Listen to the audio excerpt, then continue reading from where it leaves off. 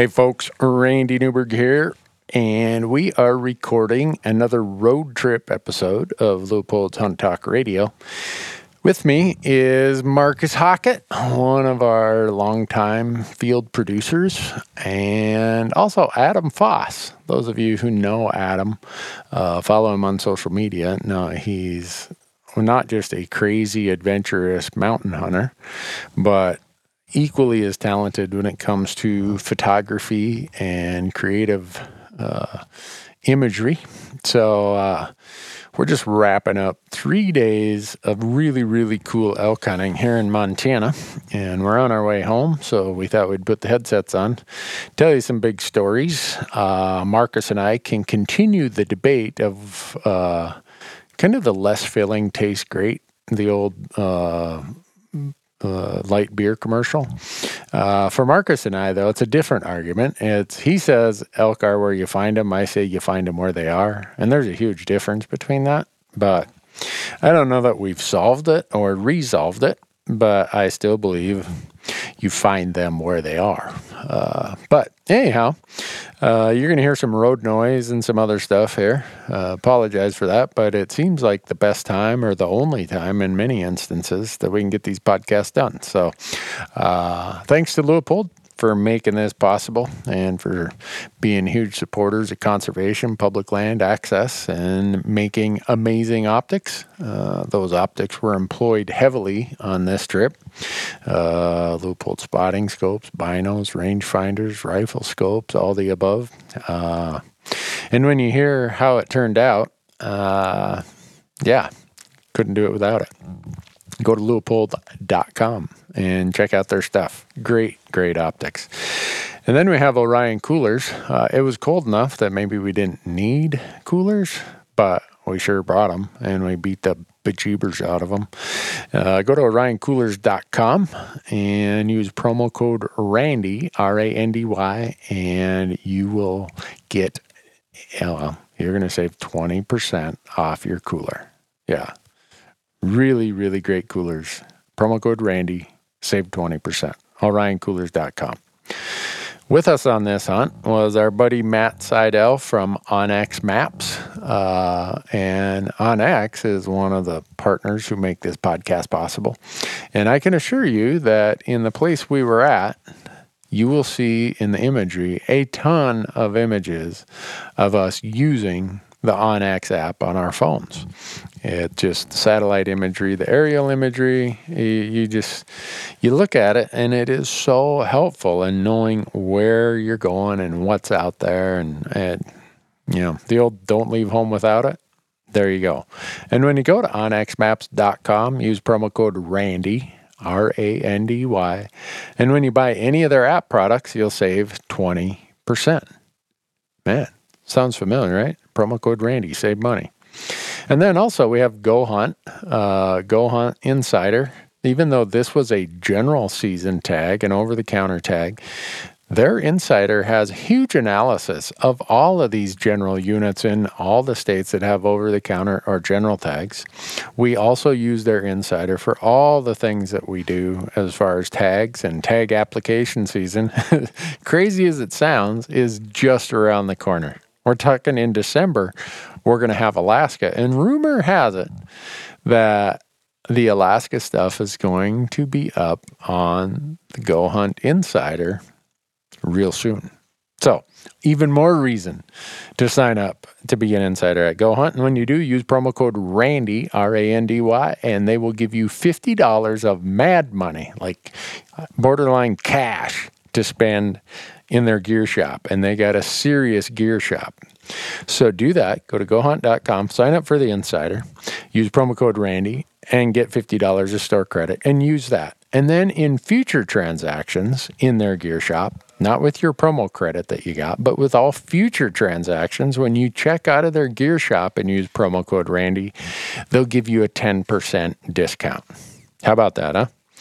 So with that, we got a serious elk hunting story to tell you. Actually, we got the hunting story of quite a few elk to tell you. Sometimes the planets align, and this was it. I just am shaking my head at how lucky we got this week. So I'm going to hit the button here. And after I hit that button, Marcus and Adam are going to join in. So thanks for being here. All right, folks. I told you that we just got done with what was supposed to be 5 days, but turned out to only be 3 days of really cool elk hunting here in Montana. Middle of the week, second week of season, which is always usually the hardest time to kill a bull.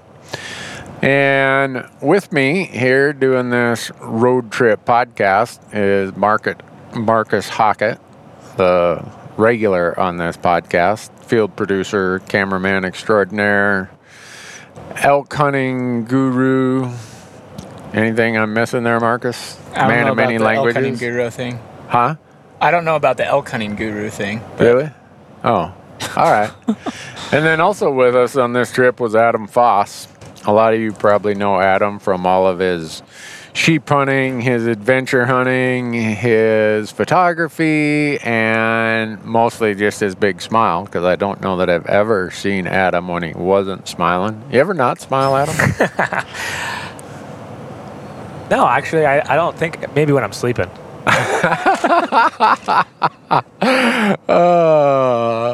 Well, anyhow, Adam was with us because Sitka Gear asked Adam to tag along and run the photography side of the world. And hopefully we got some images worthwhile. I don't know. I guess you'll find out, right? Yeah, lots of ones and zeros on memory cards. It was action-packed. I mean, lots happened in a very short amount of time. Yeah. And there was a lot of fun being had. And anytime that's happening, there's going to be some great photos to be taken. Hopefully, you just got to...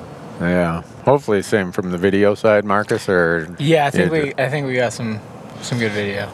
Good? Like Michael Parente, laid down some average footage? Yeah, I laid down some real average footage. Solid, mediocre stuff. Yeah. So also joining us was our buddy Bo Beatty and 6 of his llamas, and Corey Jacobson, with whom I do the Elk Talk podcast, and Donnie Drake, who is Corey's hunting partner, and John, their videographer. I wish I could remember John's last name. Sorry about that, John. But they joined up with us Tuesday night. And was it Tuesday night that they joined up with us? I can't even remember anymore. Yeah, the days are all kind of blending together. And Matt from Onyx. And then, Matt from Onyx, Matt Seidel. He was kind of, between him and Bo, they were sort of the stars of the show. As they should be based on how hard they worked. But a little background is, those of you who follow our stuff know that we have to do film permits. And I messed up a film permit as far as how I did it. And so the area I told Corey and Donnie to meet us at was omitted from the film permit application I sent in, which was not good. So at the last minute, we had to scramble. Had to find some lands we were permitted for. And Marcus Hockett, e-scouting expert, said, well, I've never really elk hunted here, but let's go try there. Isn't that how that kind of went? Basically, yeah. And I said, sounds like a heck of a deal to me. Let's go. Because we got a lot of people coming to town, and if we don't get somewhere, we're not getting any elk hunting done. And so that's what we did.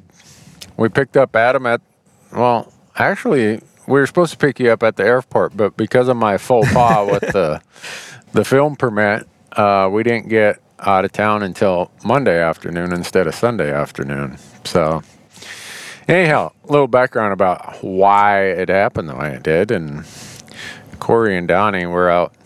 I think they just wanted to sightsee a little bit. So that sounds like what they saw is just sights. They didn't find any elk, right? Right.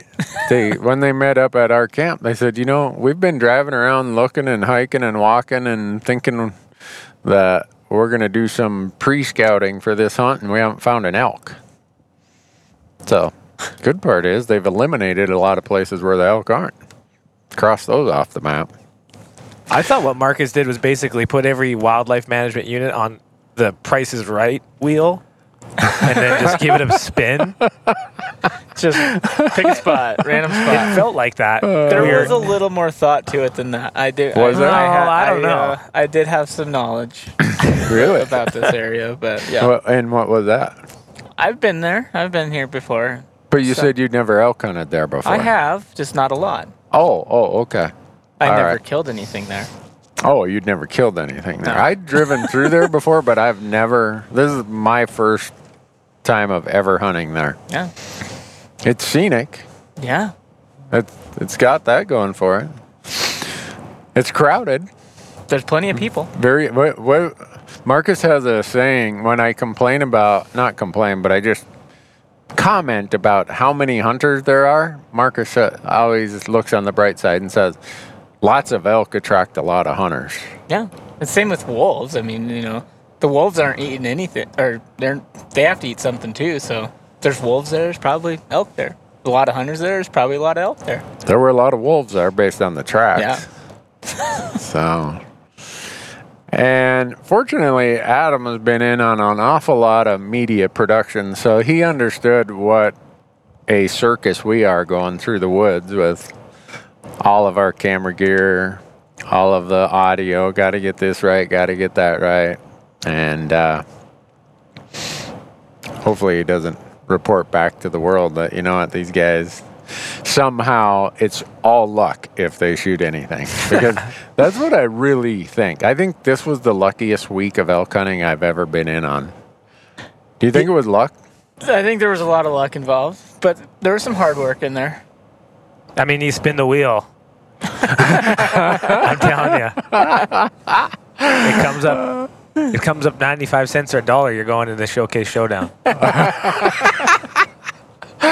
Well, the interesting part was Donnie and Corey and John would go one direction and we'd go another direction. And the day that they were coming over to join up with us, we went out and we went to a spot, kind of had a morning plan, and then a bunch of guys wheeled up to the trailhead Yeah. and charged in there. Right where we were Wanted camped. to get Yeah. there before we started in there. So we said, that's fine. We went and found another spot. And about 9 in the morning, we saw one straggler bull elk go into the timber, which turned out to be, I don't know, what did we see? 15 legal bulls that day or something like that? Was it 15? That big herd of cows had 3 legals. Oh, okay. Yeah, yeah. The group Bo had 7. And Yeah. then I know I saw at least 5 heading into the woods. Slipped on up the the Oh, that's bottom. right. That's right. Because there were 2 different groups. So, Yeah, man. Sounds good when you put it like that. yeah, that's, It was good. yeah. So we're hunting November 5th through 8th, something like that. So season's been open, what, week and a little bit? Yeah. There's been 2 weekends already, and then we came after the second weekend of season. And it's November, and in Montana this year we've had significant cold and early snow. So it put the elk in full-on post-rut, more like late season mode, in bachelor groups, in their sanctuaries. And the amount of hunting pressure that had happened over the previous week plus another weekend had really pushed the elk away from the roads. Well, not really. How far was Bo's elk from the road? 2 miles? Not even, probably. Yeah. But yeah, it's all relative, I guess. It wasn't like really close to the road, but yeah. No. And that day we only saw 3 hunters, though, I think. So that was good. Yeah, I think we might have seen some other people driving around. Only 3 hunters hiking. 3 hunters hiking. That's Yeah, a good there's way to some- put it. there's We some other did see a people lot of vehicles down below. Yeah. So we go in after these elk that we'd seen, a herd, And Bo has a Montana tag, and he said, no, I'm just kind of here to be the helper and help with camp and blah, blah, blah. So the audience already knows who's going to shoot an elk when he's supposed to be the helper, right? And he's a really good helper. Yeah, Bo set up an amazing camp. Like, all the bells and whistles. We had 3 wall tents, Yeah. 6 llamas, 6 llamas, and wood he's, stoves. It was awesome. yeah. Bo's the man, Yeah. basically. Unbelievable. Bo and Kirsten Yeah, making Kirsten it rain. came out too. Yeah. Yeah. If Yeah, they even brought Adam his own wall tent and his own stove. oh yeah. Did you arrange that beforehand, or what's the deal?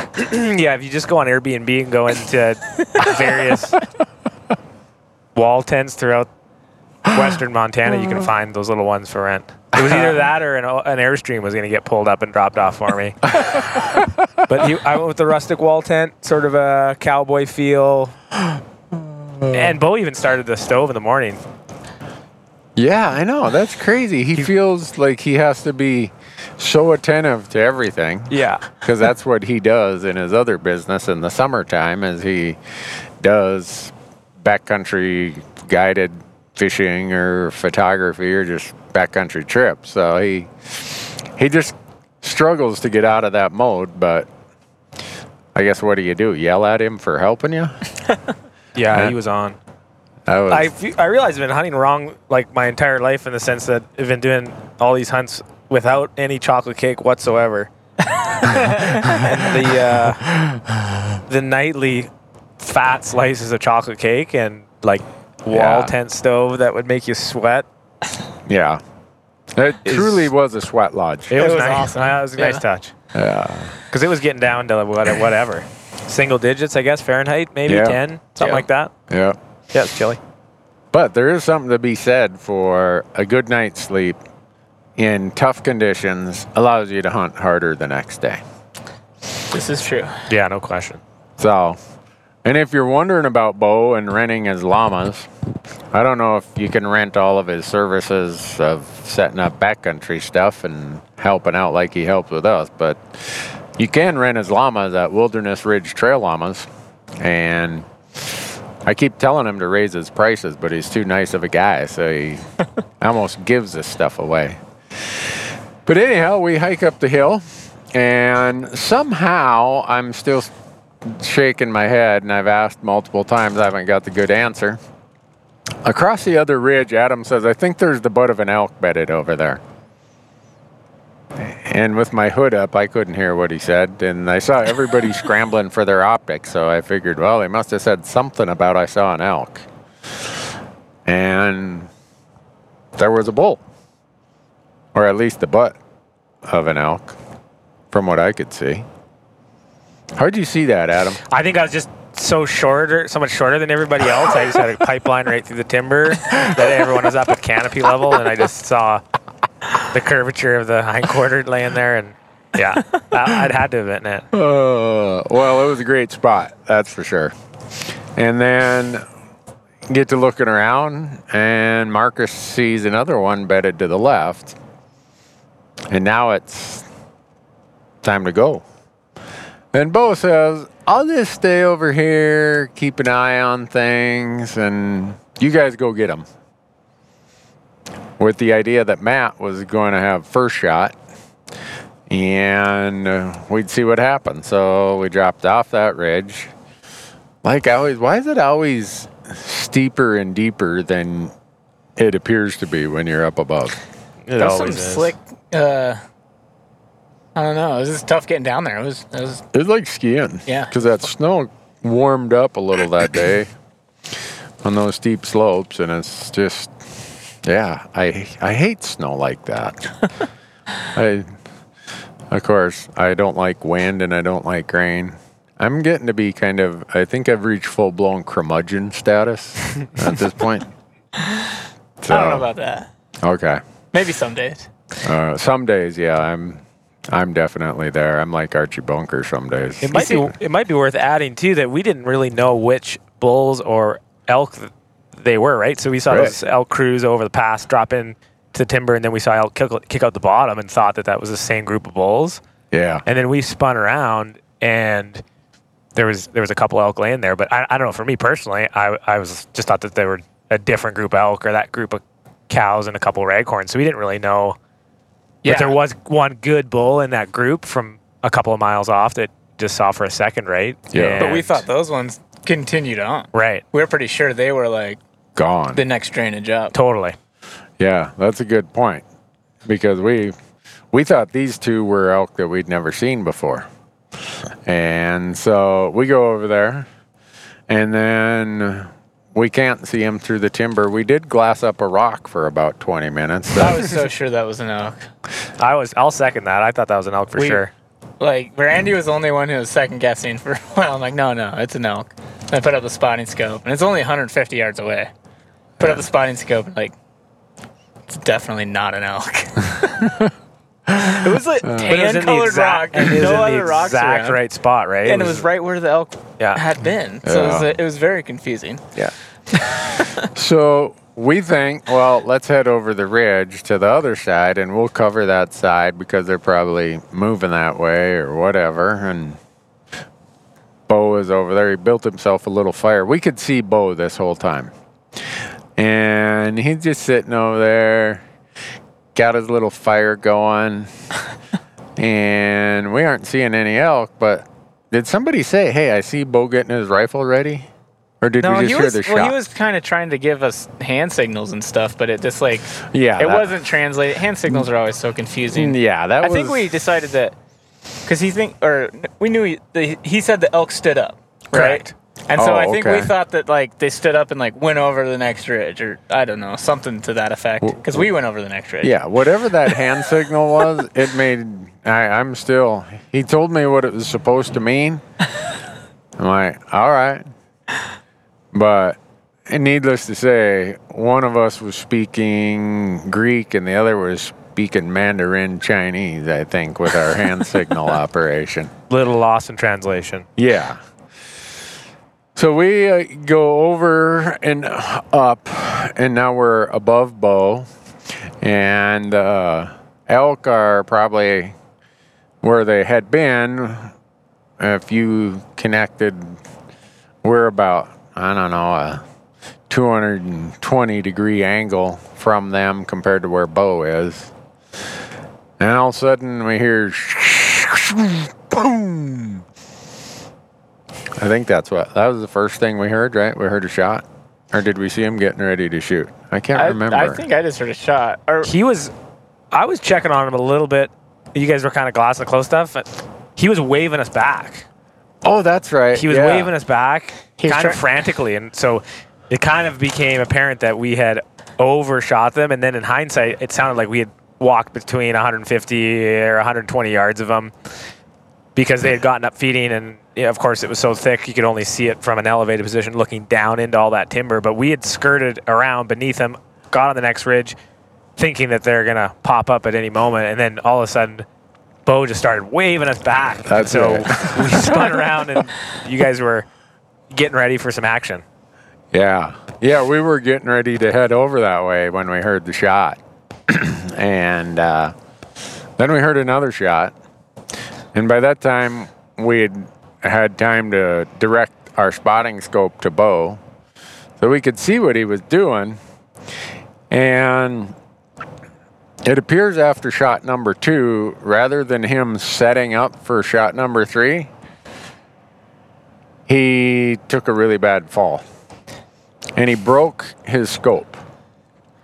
So now he has a bull that has been hit really good with the first 2 shots. And he's trying to figure out how to finish that thing off with a broken scope. Which, in watching through the spotting scope, it wasn't working real well. By the look of it, by the sound of it. it's very unfortunate. Yeah. So Adam and I head over there because we're thinking there's more bulls where we were at because we'd seen 2 groups of them. So Matt and Marcus stayed there. And when we get over there, Adam and I are looking down and the bull is on his last leg, but Bo doesn't have a rifle to shoot him with. So Bo meets us there. I hand him my rifle, and he finishes it off with my rifle, which sounds pretty calm when you talk about it. But if you were right there living the moment, it was one of the more chaotic instances I've been a part of in an elk hunt. And I don't know how Bo got off that other slope and up the slope his bull died on as fast as he did. Yeah. In the interim, when Adam and I peek over the ledge, there's 3 other hunters there lined up on Bo's elk. Just a whole rodeo. Yeah. There's just Absolute rodeo. just Yeah. So we so many- sneak down there and tell them, hey, that wounded bull, our buddy has shot it. And they look so confused. And I feel bad because I think they thought they were going to sneak up there and shoot an elk. Yeah. But when we explained to them what had happened, they said, yeah, he's been sitting there for the longest time, not even moving. And that's because he'd been hit. And so it ended up being the big one. Yeah. A really big one for a general unit public land hunt in an area that gets this much hunting pressure. How a bull lives to be that old, I'm not sure. It's pretty amazing. Like, really. Yeah. Because, I mean, there's definitely... I wouldn't say it's heavily roaded in this area, but it's got decent access. There's no, like, you can't get way back in anywhere. So, I mean, that bull had lived through a lot of hunting seasons, you know? Yeah. It's pretty impressive. And when we walked up there, we'd seen him in the spotter from a long ways away as they walked across the hill. We knew he was good, but he far exceeded what I thought he had looked like when he was in the spotting scope. And Bo said it was the 7 elk that we thought had blown out of the basin. Which Matt and I were, in theory, we thought we were chasing. We kept going into the next drainage, went all the way to the head of that drainage, and never found them. 'Cause Yeah. they were still back where we started. But I was quite delighted because now I was over there by Bo's dead elk and I got to help with the gutting and gilling. And that made for a perfect day for me. Yeah. Adam, It was your birthday. It was your birthday present. it was. Yeah, I told Bo, for my birthday, you got to let me start carving on this thing. But Bo's not going to just sit down while someone else does all that work. Yeah, And- it's really cool bow. And I think it's just weird how it all went down. It was definitely a rodeo, so I think it almost looked like Bo was just like not excited, but I mean, I think it just took a while for it to set in. Yeah. The way it all went down was just And I think he was feeling bad that those first 2 shots were really, really good, but the bull didn't expire. I think he's just like dead And- on his feet, just standing there. So Yeah. so weird. Crazy. And Yeah, once we got that front shoulder off, I mean, to see where those entrance and exit, I guess there was 2 entrances yeah. on the one side. I mean, but the fact that that bull wasn't dead within 60 seconds was pretty Yeah. surprising to me. And Me too. I mean, as a hunter, I think anytime that something like that happens, it's always sort of bittersweet. You're happy that the animal was finished off, but also there's a little sadness there that it wasn't as quick and clean as it could have been. Yeah. It I always think, takes a little bit to soak it up, right? yeah, I think that's what Bo was dealing with just the mixed emotion that comes with that situation. Yeah. But for the video audience who watches what we do, you're not going to get to see the kill shot because we left Bo behind. The photographer and the videographer came with Matt and me. Yeah, because there was no need to capture footage of a guy sitting by a fire, hanging out, having a nap. That's what we thought was happening. I don't know what else he was doing. Yeah. That's so crazy. That's the way it goes, though, right? Yeah. Yeah, for Just when you sure. least expect it. So I don't know what you and Matt saw, Marcus, but Adam and I got to help hang a whole bunch of meat up in the trees. Yeah, we didn't see a lot. We found the tracks because we saw that cow herd that had the couple.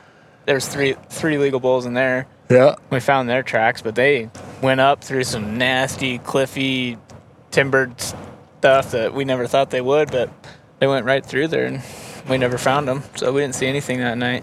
Do you think they just kept right on trucking? Man, I don't know if they... Yeah, I think so, because we followed them and I never saw any beds or anything. Huh. And I don't know, I don't know if they were pushed by other hunters or what. They seemed like they were pushed by something, but we did see wolf tracks. And so... Okay.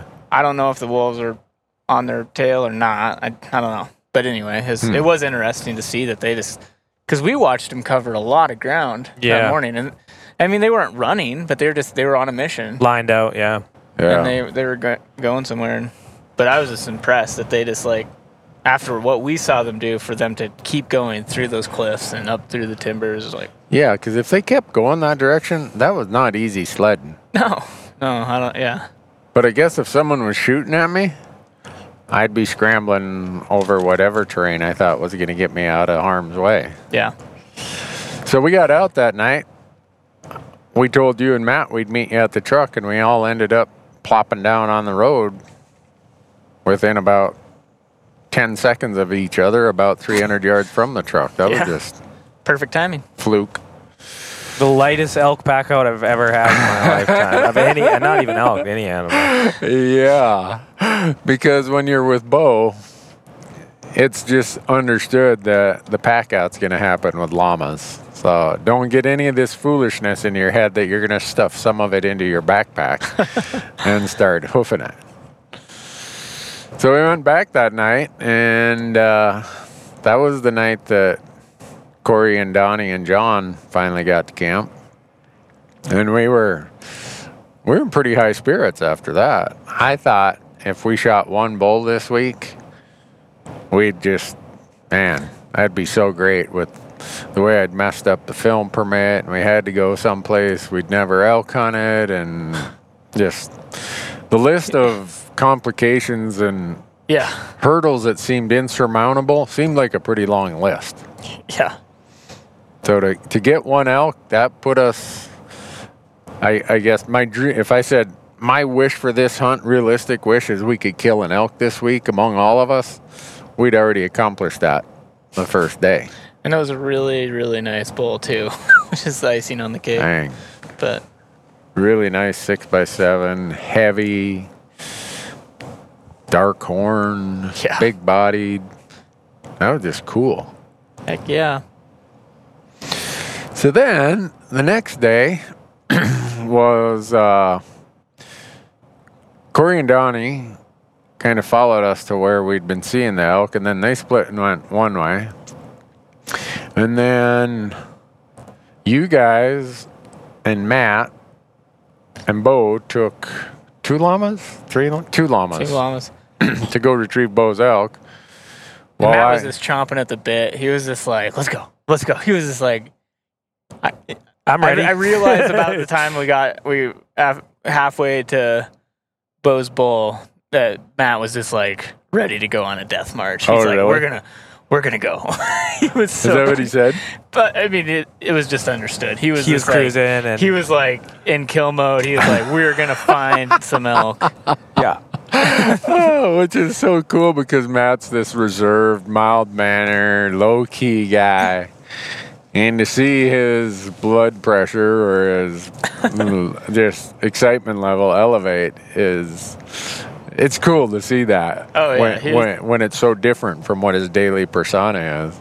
I'm sure seeing a bull of that, sorry, Marcus, to see a bull of that caliber on the ground too. I mean, this is probably a needle in a haystack, but at least there's a couple of these calibers of bulls hanging around. I mean, that's probably gotten pretty jacked up too, right? Yeah. Yeah, I would bet so. I just hung back and glassed, trying to find more elk, hoping I could find some elk for us to go after later, or to sick Donnie and Corey on. And I didn't see any elk in the morning, and then out comes Bo and Adam with the elk, and they tell me that Matt and Marcus decided they're going to walk halfway to Mars that day. Oh, it was awesome though. It was.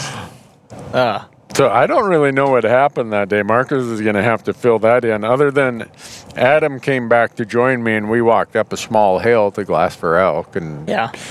took a lot of really cool photographs, I think. But Yeah, we just kept going in, just went up and dropped into this basin. Well, I guess we didn't really drop in first. We just kept going up, basically climbed a mountain. And when we came over that ridge, it was one of the most epic scenic views I've ever experienced. It was just all this low-hanging fog in the valleys, and you could see the mountains poking up through it here and there. And it was just like, I was like a kid in a candy store with the camera, just like taking photos, running around. Matt probably thought I was crazy. He kept like running in front of him to try to get video and photos, and it was so cool. It was just like unreal. And then so we just set up above tree line and just kind of sat and glassed, and the fog would roll in and out, and so stuff would come into view, and then it would just get covered up again, and you'd go, lose sight of everything. And we'd been sitting there for maybe an hour. It was like noon at this point, and this little, it's pretty far away. Little ridge was in view, and Matt spots a bull. It was a long ways away. Yeah, it was like probably 3 miles away. I don't know, 2.5, 3 miles away. And yeah, this bull's out in the middle of the day feeding in this big open meadow. And we're like, oh, wow, that's awesome. So we get out the spotting scope, and eventually we saw 6 bulls out feeding in that meadow. At noon. And so we're just like, well, let's go. And it was crazy too, because like in that window, it got the spotting scope set up, like there's 6 bulls, and then the fog just, covered them up again. It's just like really lucky that Matt spotted them in that narrow little window. So we dropped in, and again, it was just so cool. Just that whole hike up there, and the fog rolling in and out. The scenics are cool. We saw 6 bulls in the middle of the day, and so we just haul down there. And the whole way too, we're just going through tracks. There's deer tracks, elk tracks, moose tracks, wolf tracks. It's this like wildlife sanctuary in there. I'll definitely remember that day. And Matt is just like, he's super pumped. He's excited. He's just already having a good time, just like seeing elk, just being in that area. I think we were both already had a perfect day. But anyway, we eventually get over below the bulls, and we kept having this debate on how to approach it, because the wind was this, you could even see the fog was just like, whew, just going right. It was really? You had a windicator. There's a visual windicator, and it's like, and we're like, yeah, we can't go in underneath them like that. Like, but that was the only way that was, we'd have any sort of shooting lanes or any visibility to them. Well, I guess, and the reason being, I forgot to mention, halfway down, it opened up again, and we were able to put the spotting scope on again. And I think we saw 1 or 2 of the bulls, but we saw a group of cows that was up above them. So circling all the way around and coming above them wasn't really an option, because there was cows there.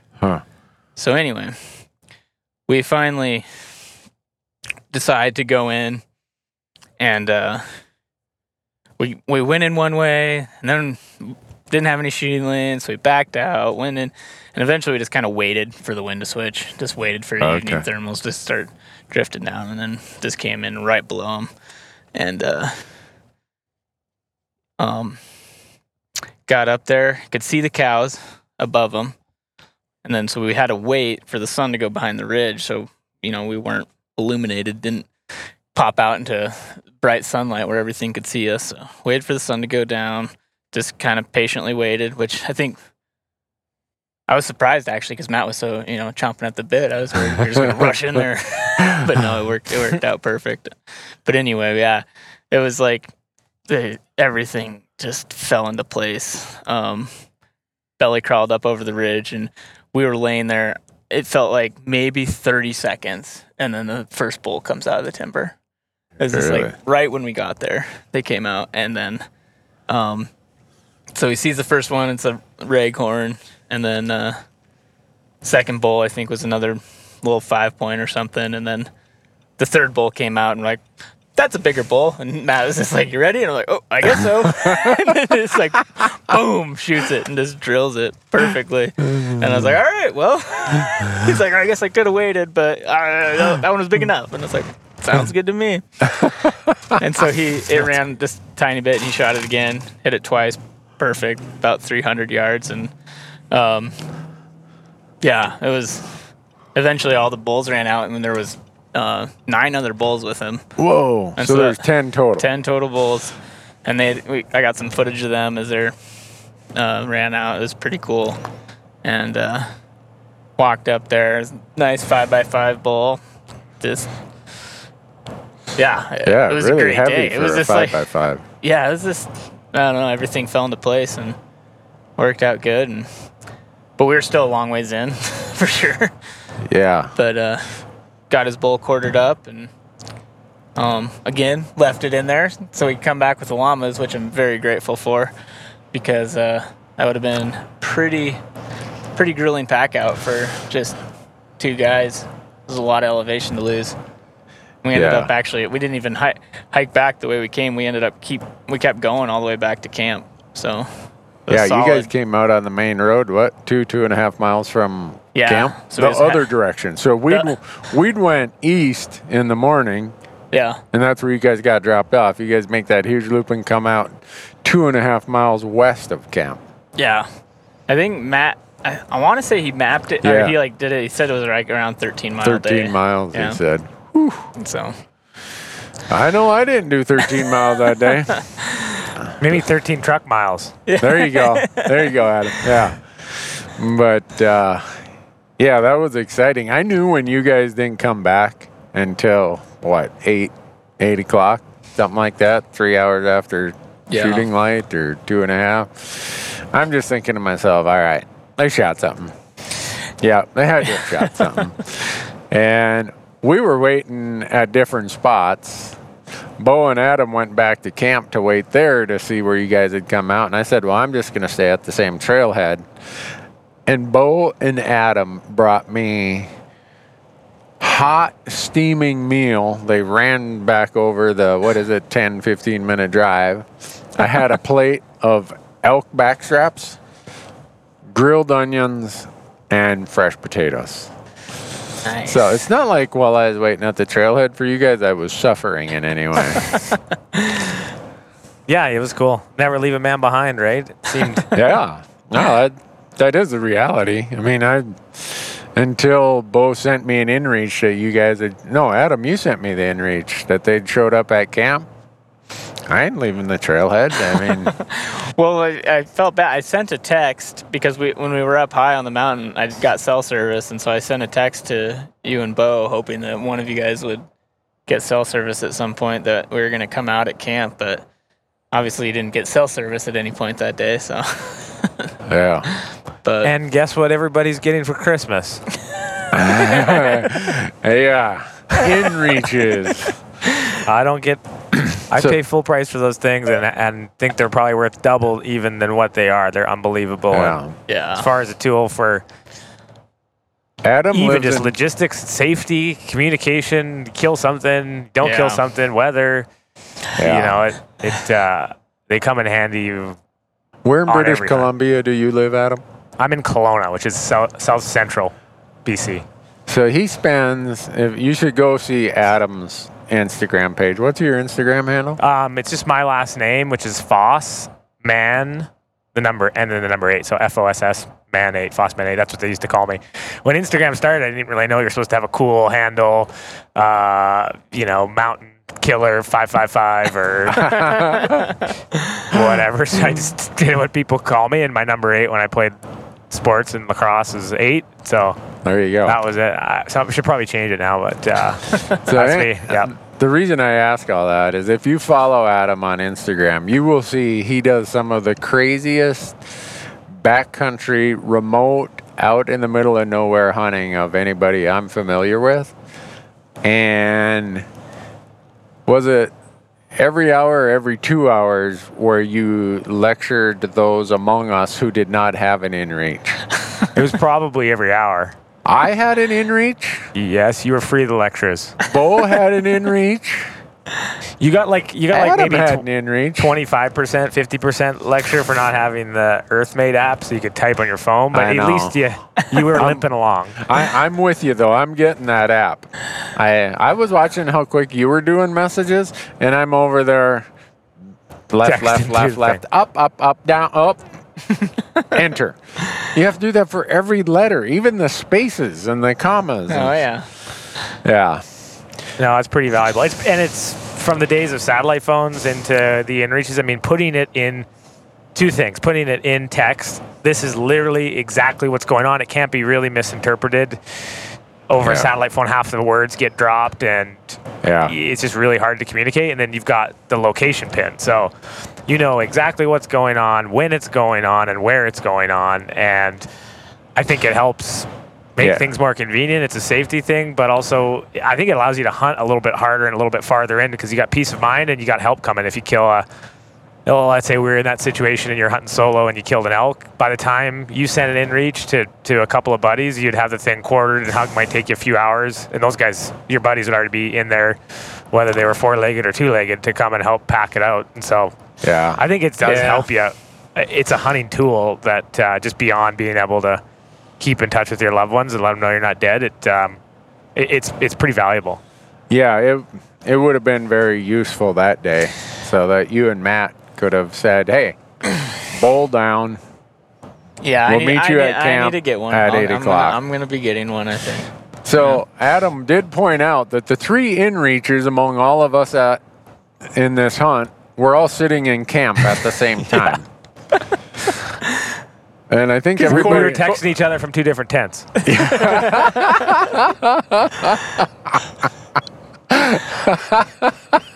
Yeah.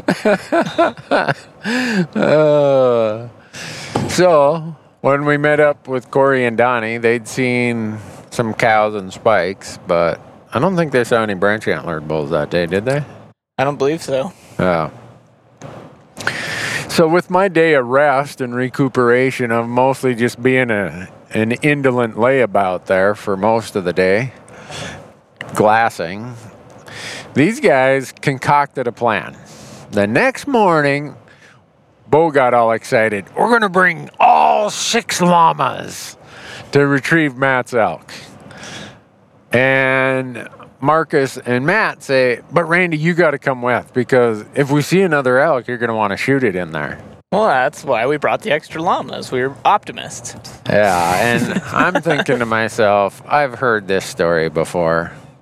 How often do you go in to retrieve an elk and you shoot another elk?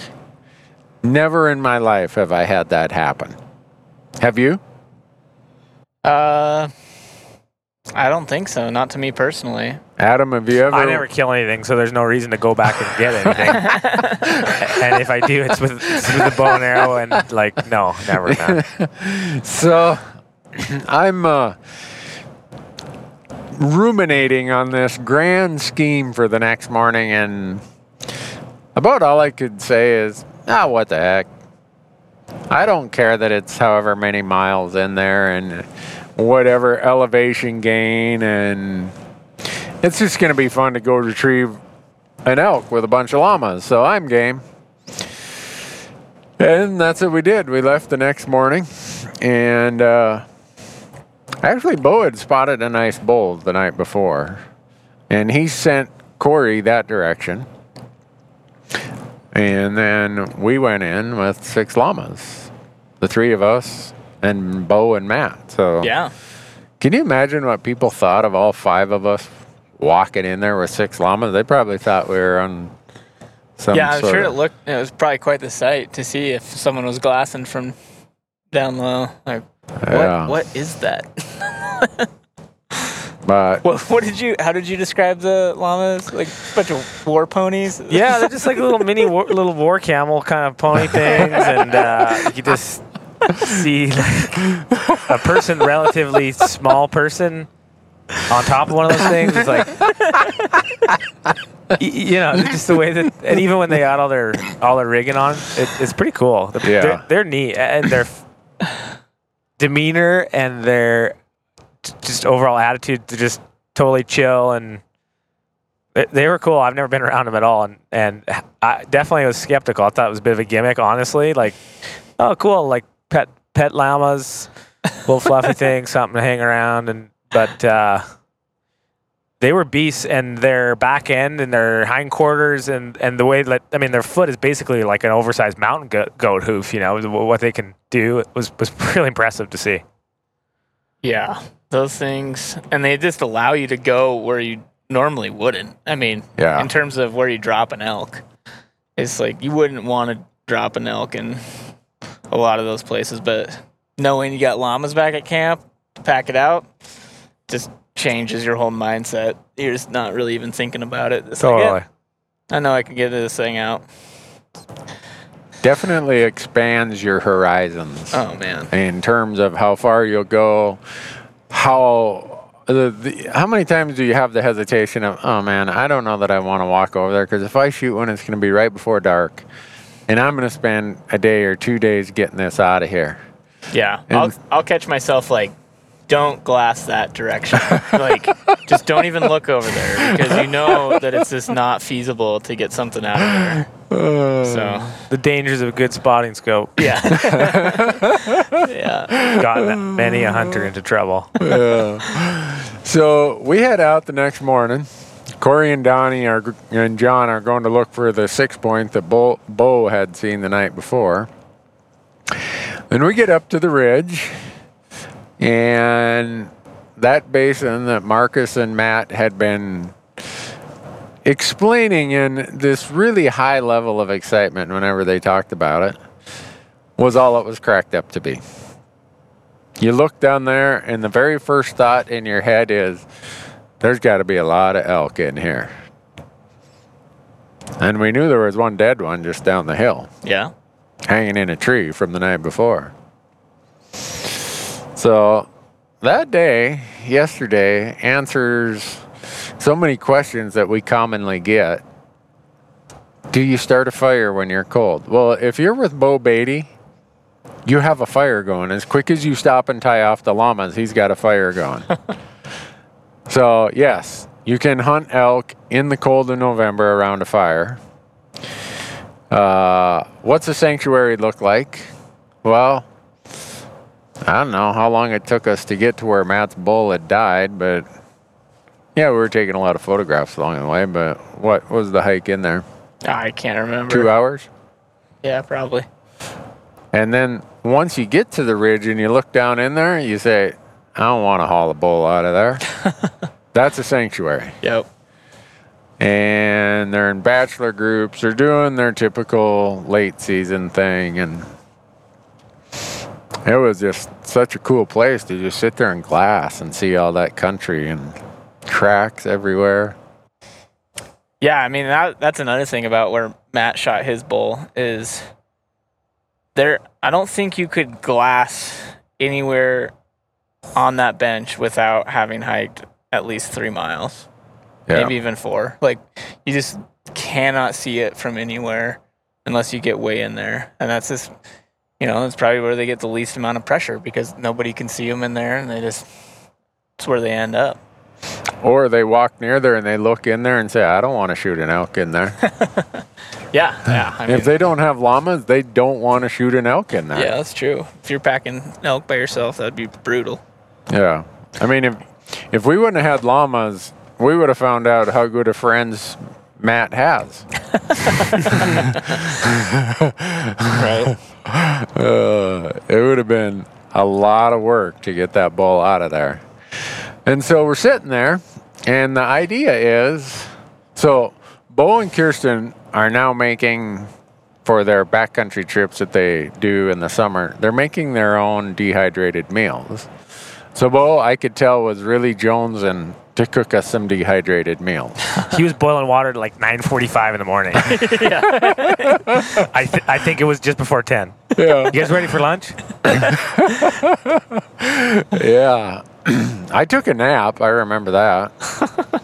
And we sat there around the fire for quite a while, thinking about, well, let's just sit here all day, and then just before dark, we'll drop down, what was it, 300-400 feet of vertical to where Matt's bull was hanging?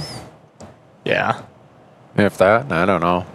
We walked right past it, you said, and I didn't even see it hanging in the That's funny. tree. You're like, where was Matt's bull? I'm like, you guys walked within 15 yards of it and didn't see it. What if that had been a live elk?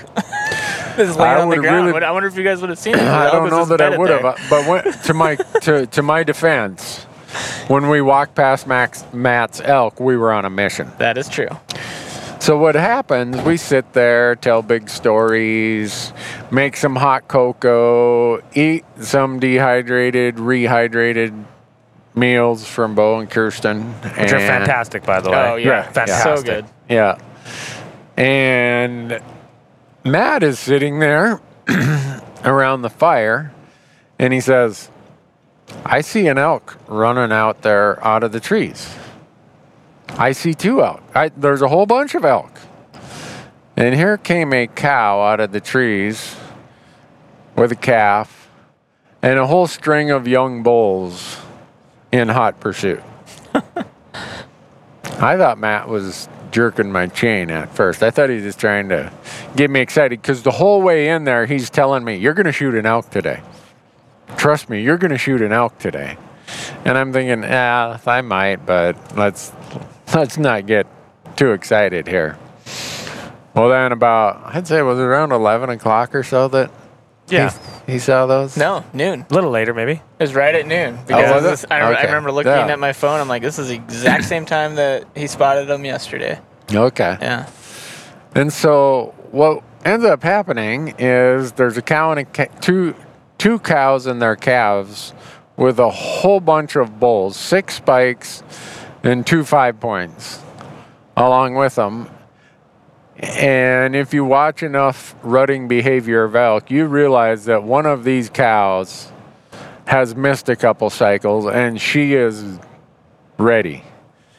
Because that biggest 5-point was just going bonkers. He was bugling. He was chasing her. His dogging that cow. It was crazy. Climbing on top of her, and then any of the other elk bulls that come nearby, he'd charge at them. And it's November. Yeah, November 7th was it? Yeah. Crazy. So, how far away was that? 2-point-something miles, I think. It was a good ways over there. And quite a bit of elevation loss and gain in between. Yeah, again, very deceiving. Yeah. When you're sitting on the top of the ridge, you don't realize how far you're going to drop down and have to climb up to the other side. And finally they bedded. And about 1 o'clock, the 3 of us took off with the idea that Bo and Matt would stay there and watch. And if we killed this bull or one of these bulls, they would come over with all 6 llamas, grab Matt's bull on the way, and then come over and meet us. And then we'd make the big loop and come out right at camp instead of where we parked that morning. Yep. So that was the plan that was crafted. I don't know, when we left, what do you think the odds were that it was going to come together? It looked pretty good. The fact that we waited there, you were very patient. You were waited until they bedded, which was... Yeah. But then once they did bed, you were like, Matt, you were in go mode. You were like running down the mountain. I was just like, we got halfway down. I'm like, man, my knees hurt. Like you were just running down that mountain. The only reason is because my left knee hurts so bad going downhill that I just hop and jump and let gravity take care of it. I guess, yeah. I wish I had one of those little mini toboggans where I could just slide down. It'd be a whole lot easier. So, yeah. The good part was when you have OnX, you can look at all the topography, the satellite imagery, and you can put a pin and say, that's where they're bedded. So when you go out of sight of them, you still can have a relative position of where they're at. Right. And I think anybody who's hunted any significant amount of time, you realize that when you get over to the other side of the drainage that you were looking at, everything looks different. Oh. And it's just like, wait, is that the same patch of trees or is that ridge? It's always, taking pictures and of the drainage from the other side, and then also, plotting the waypoint definitely help a ton. Totally. Yeah.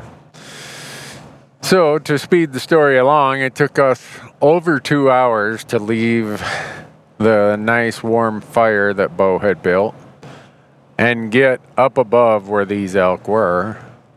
And then you get there, and whatever plan you have, you can almost throw it out the window because, like Marcus said, it's going to look so different when you get there. And we got there, and it looked so different.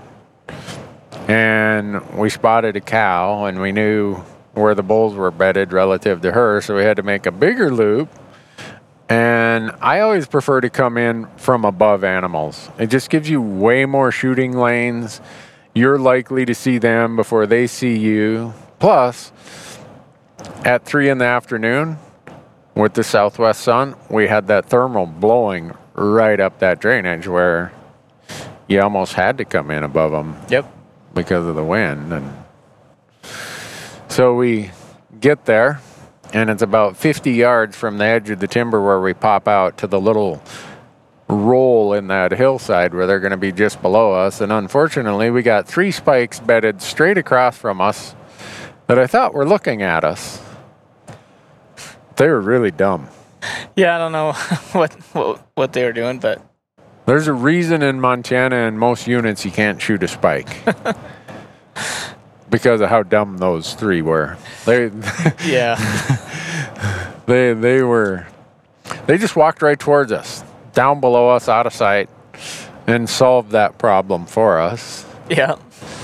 And we scooted forward, and got there, and the cow that all the bulls were interested in, now she's on her feet, standing between 2 trees that were probably, 10 yards apart.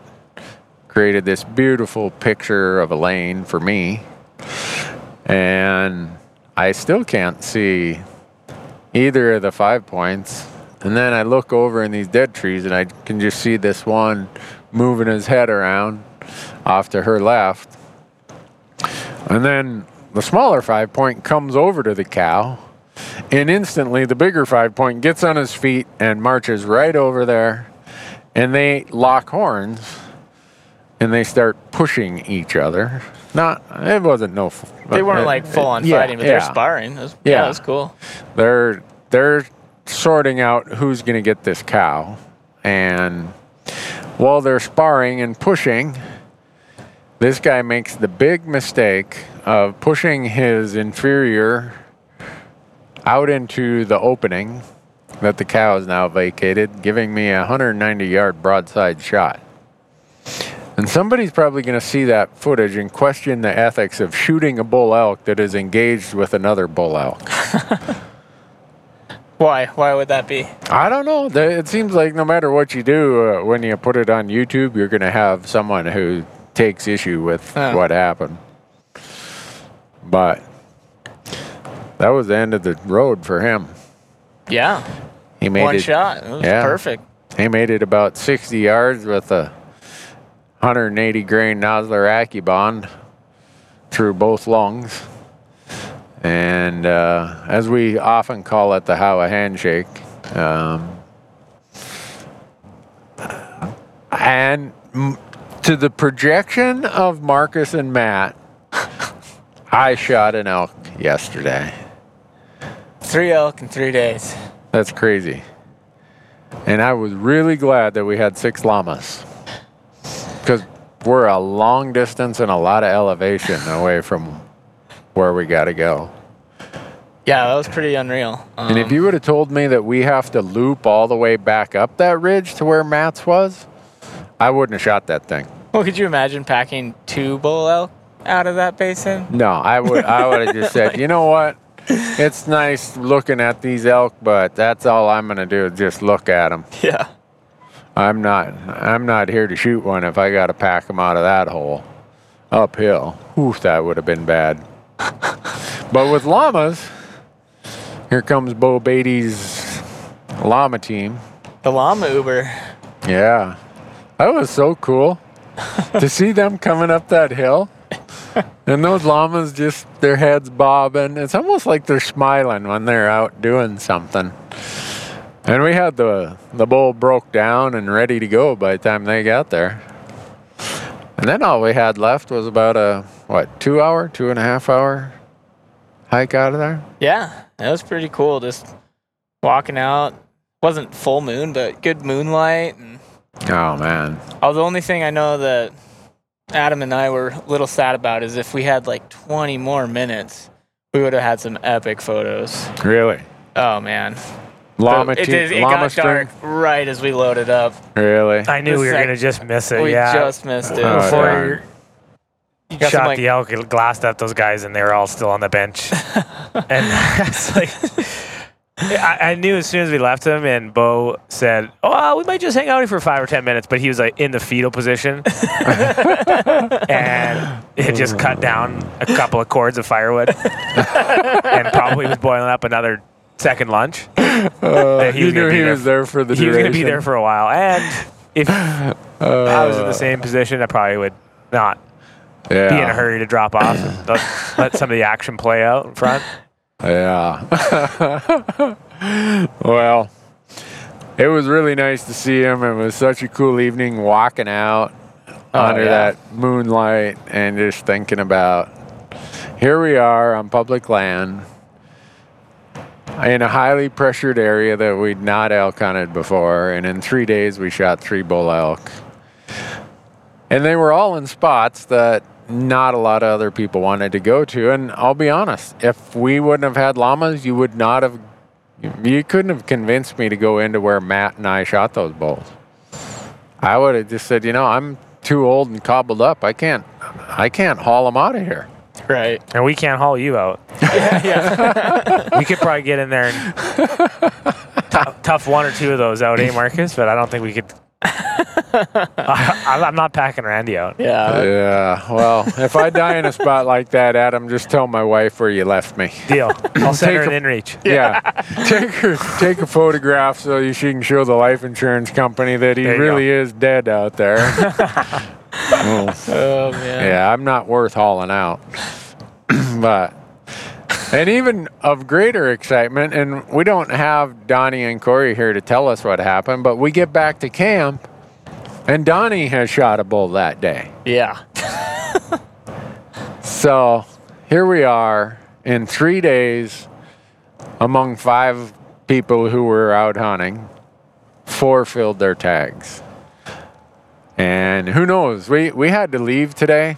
I got to get home. My wife isn't she's sick. So I got to get home. So I feel bad that I had to leave Corey there, the one guy who I'd most like to help fill a Montana elk tag. We had to leave. He's the only tag holder left. Right, but that's what he gets for holding out, Yeah. He could have shot at the cow. Cows are legal down That's there. true. I don't know what his problem is. He Well, I think he had a rifle malfunction.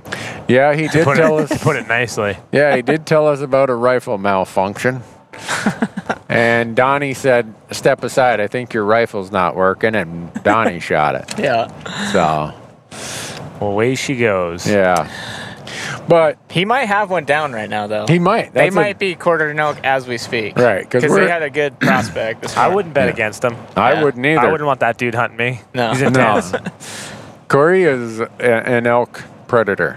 He just, when he gets that look in his eye, you don't want to be the one following along behind, because you better be really energetic and in really good shape, because he's just going.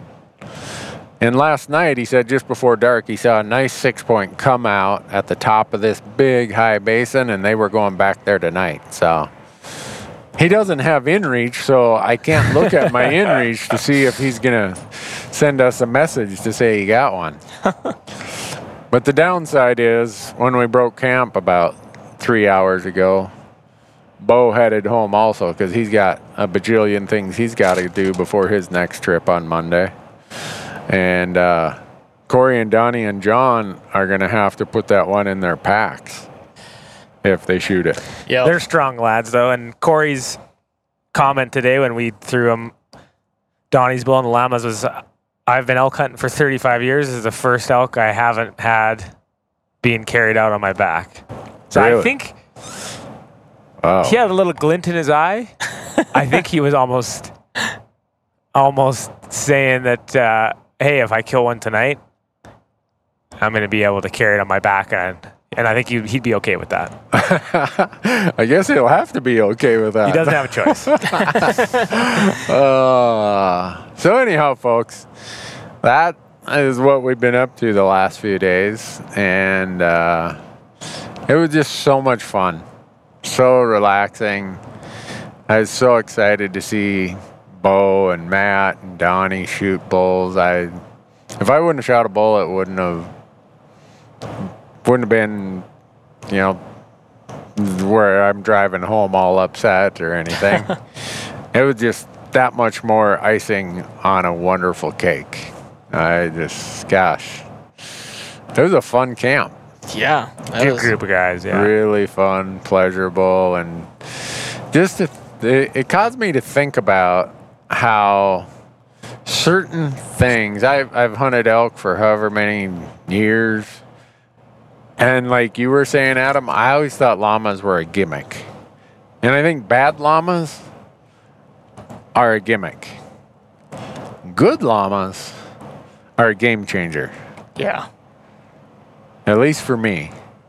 Well, and I think that just from my experience of just first meeting Bo and just how much care and thought is into the whole process of their breeding program and just the history and how much knowledge he's brought to the table to get to this point. I don't think you see the 10 or 12 years that he's put into it to figure all this stuff out. But I mean, he's making his own tack and panniers and pack saddles and the way that he transported them in a stock rack that he's welded himself on the back of his truck. And there's all those little things that he's probably had all those rodeos, just like we've all had in all of our paths of life that we've taken, that we've made all those mistakes and forgot to take the lens cap off or, put the wrong battery in Marcus's and I case and still do that routinely.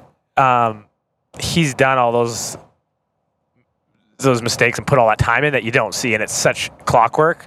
Yeah. I think that for somebody like me, just to try and go and figure all that out, you're kind of understating the fact these llamas don't just like appear the way that they are without all that work and craft that he's put into it. So it's pretty cool. It's pretty cool to see. Yeah, having animals bred and trained like his is not by accident. Yeah. They're just beasts. Totally beast. Oh, man. Yeah. It's crazy. And this is probably, I don't know, the 5th or 6th hunt that I've used them. And they still impress me to no end. Yeah. Last night, James, he'd carried half of Matt's elk all the way down that hill, into that bottom of that basin, all the way up to where we were, and then carried it all the way back to camp. Well, and he had also carried out some of Bo's bull from the day before. Yeah. So he's just just getting after it. Whew. And I think on Bo's bull, it wasn't a super far pack out, but the one llama had 2 hinds and the caped out head, which I think 2 hinds were 60 plus each with bone in. And then the head had to have been, 25 or 20 pounds, whatever that weighs, 20 pounds. So I think it was a pushing 140 or maybe even 145 pounds. And those things, it was as if there was nothing to it. I mean, and last night, one of the big beasts had a fully loaded down waltz over the creek that we were crossing. It had to have been a 10 foot gap or something. I mean, just flew over. Yeah, Sue just sent it. And Sue. So Bo named one of his boy llamas Sue after the Johnny Cash boy named Sue, because he said this guy is a little bit different. And boy, he proved that for sure. He is a little bit different. I was leading him, and I couldn't get him across this little wash. And when he decided to go, he looked like, one of you guys said it, the cow jumped over the moon thing. Yeah. When you're a kid, the nursery rhyme or whatever. That's what he looked like jumping across that with a probably 80 pounds of meat on his back. Yep. Yeah. And dragging the other llama behind him. Because they're tethered on what, 10-foot leads or 8-foot leads or something. So when he jumped, the other guy had to go with him. Oh my goodness. And then the other time when it got a little darker, I thought he realized he could just walk across that little wash. He decided to jump again. And when he jumped, he landed right in my back, knocked me over, then standing there looking at me like, what's the problem, man? Yeah. And then when he jumped out of Bo's truck today, he looked like a kangaroo jumping out of there. Yeah, that's pretty awesome. Oh, man. They all have a little different personality, but anyhow, folks, if you want to go do a really fun elk hunt, I can assure you that renting some llamas from Bo and taking them with are going to add to the pleasure factor. It won't add much work. The return on investment for the amount of work you got to put in to feed them and water them in the mornings. If I had a stock portfolio that paid dividends and returns like that does, man, would I be a rich guy. And just Feeling bullish on llamas, eh, Rand? I'm bullish on you. There you go. I am bullish on llamas, Adam. Oh, man. So, that's, every once in a while I just stumble upon something that is that game changer that you wonder, why did I think this was a gimmick? Or why didn't I know about this? Or I'm sure in all the crazy adventure hunting you do, Adam, you probably encounter things like that and say, why didn't I have this last year?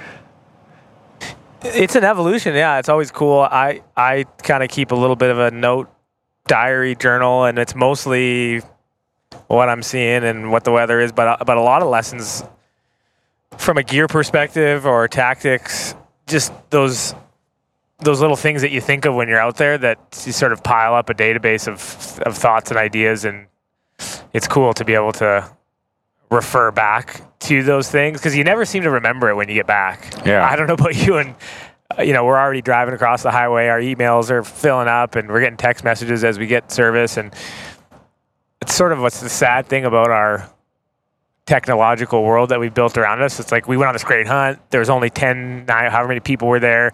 We were breathing the fresh air. We were walking under the moonlight, and all of a sudden, it's like poof.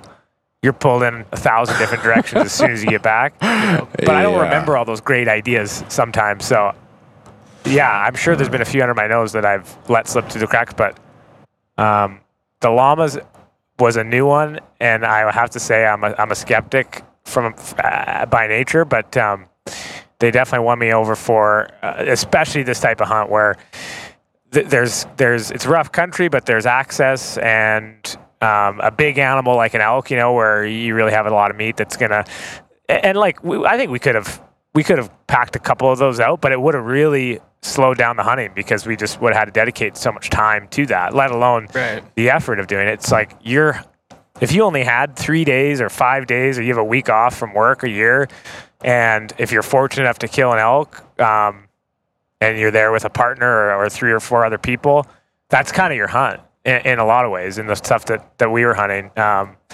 For us, I mean, the hunt just continued. It just rolled on. It was not really even a blip in the radar. It was cut that thing up and find another one. So it's pretty interesting to see for that type of hunting.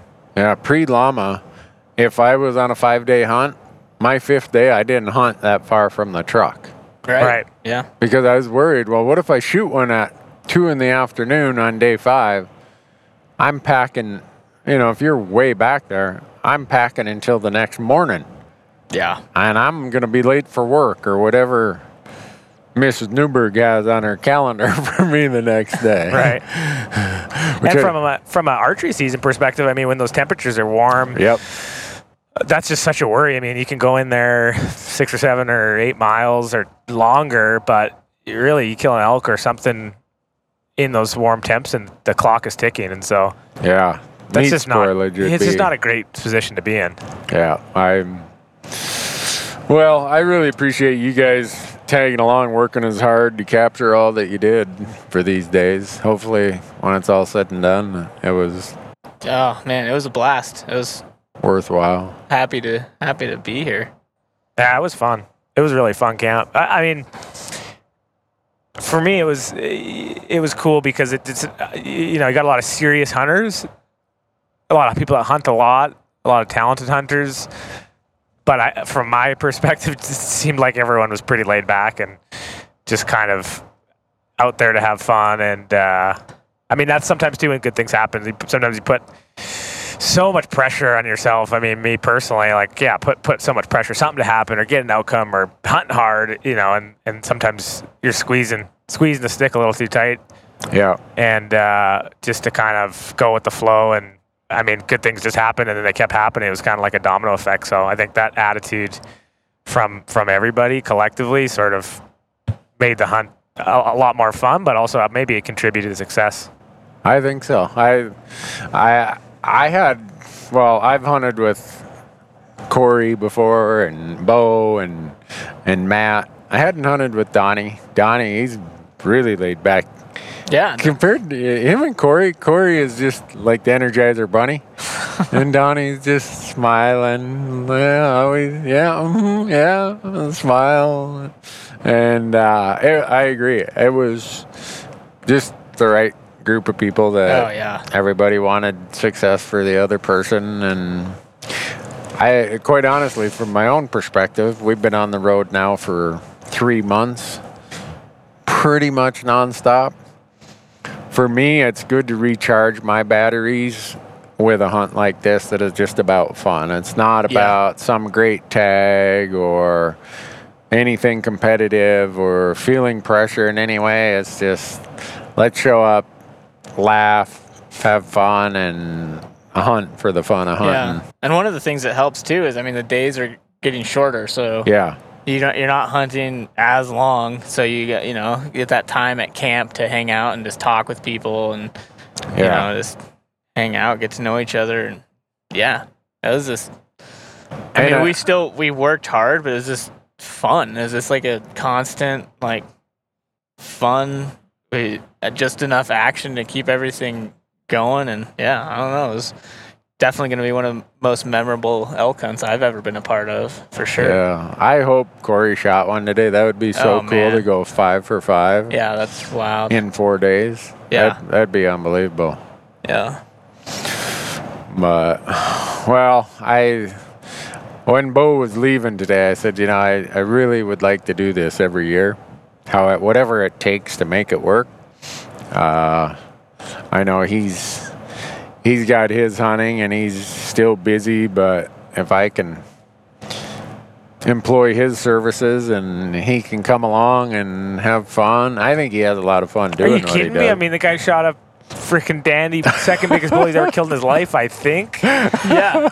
On the Right after he killed the first biggest bull of it. Like, he killed one a month ago or whatever it was. In Wyoming. In Wyoming. I think if he's not in, I don't know what's wrong with him. What's going to happen next? But Yeah. so I hope everybody listening thinks about how much fun it can be with the right people.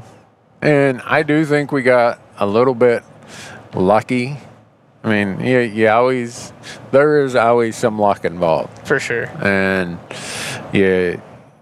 sometimes you work your butt off and you don't have anything to show for it. And sometimes you work your butt off and everything just comes together. And so I don't want to make it sound like I had everything all figured out. No, this was the script and everything worked according to the script.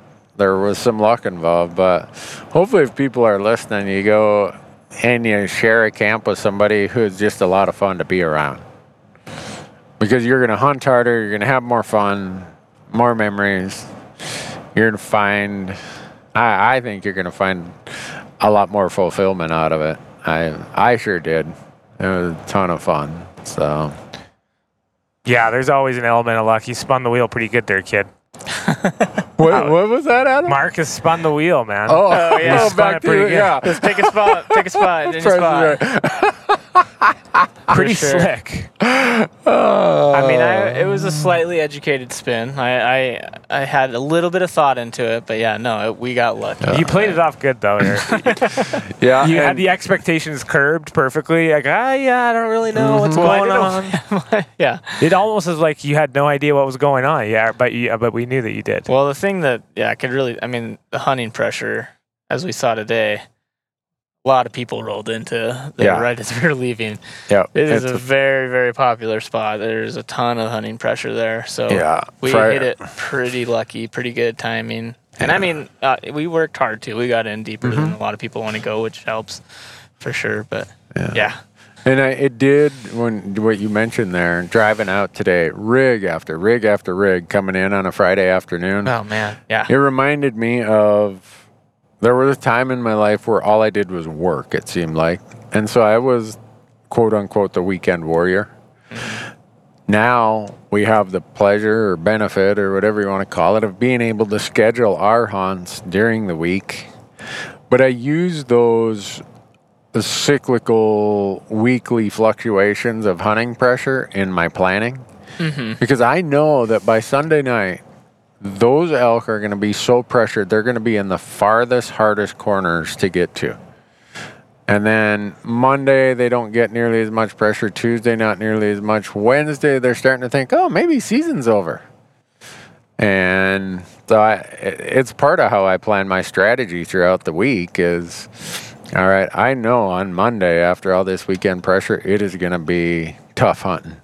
Yeah. These elk have heard, seen, smelled so much human activity in the last 2 days. You'd almost swear that they dug a hole and ran away. Yeah, it is. I mean, it's definitely. It's hard to make it happen on the weekend warrior schedule. That's what I've realized. This is like, man, if you can at all, just like consolidate, do 4 or 5 days in a row, and then even at the sake of sacrificing other weekends, it just increases your odds so much. Yeah. It's insane. But then, for a long time, I did the weekend warrior thing too, and that's all you can do is, Right. and it's just another challenge. And Yeah, anyone of you listening who are able to pull that off as having to hunt just weekends, you are doing some serious hunting. You've got it dialed in. And for sure, we definitely have a luxury with how we were able to schedule stuff. But yeah. yeah, Well, guys, thanks for everything. I really appreciate it. happy to be here. Thank you. It was fun. Yeah, hopefully all the road noise wasn't annoying to the audience as we're burning miles here out in the middle of Montana trying to get home for the Saturday morning, whatever the big plan is on Saturday. I got an elk skull to boil. Me too. Oh, you do? Yeah, I shot one last week. Oh, that's right. You didn't get a chance to boil it yet? No. Oh, all right. Rotting currently. Yeah, Marcus filled his tag last week. His wife Kara filled her tag opening week of archery season. You guys must have an awful lot of meat in the freezer, Marcus. Sure do. Not going to be buying any beef this year? No. Negative. Well, folks, thanks for listening. Appreciate you following along. And until the next time, please go hunting, have fun, be safe, make some memories, and just go do it. Don't find the reasons not to go. Find the reasons to go and do it.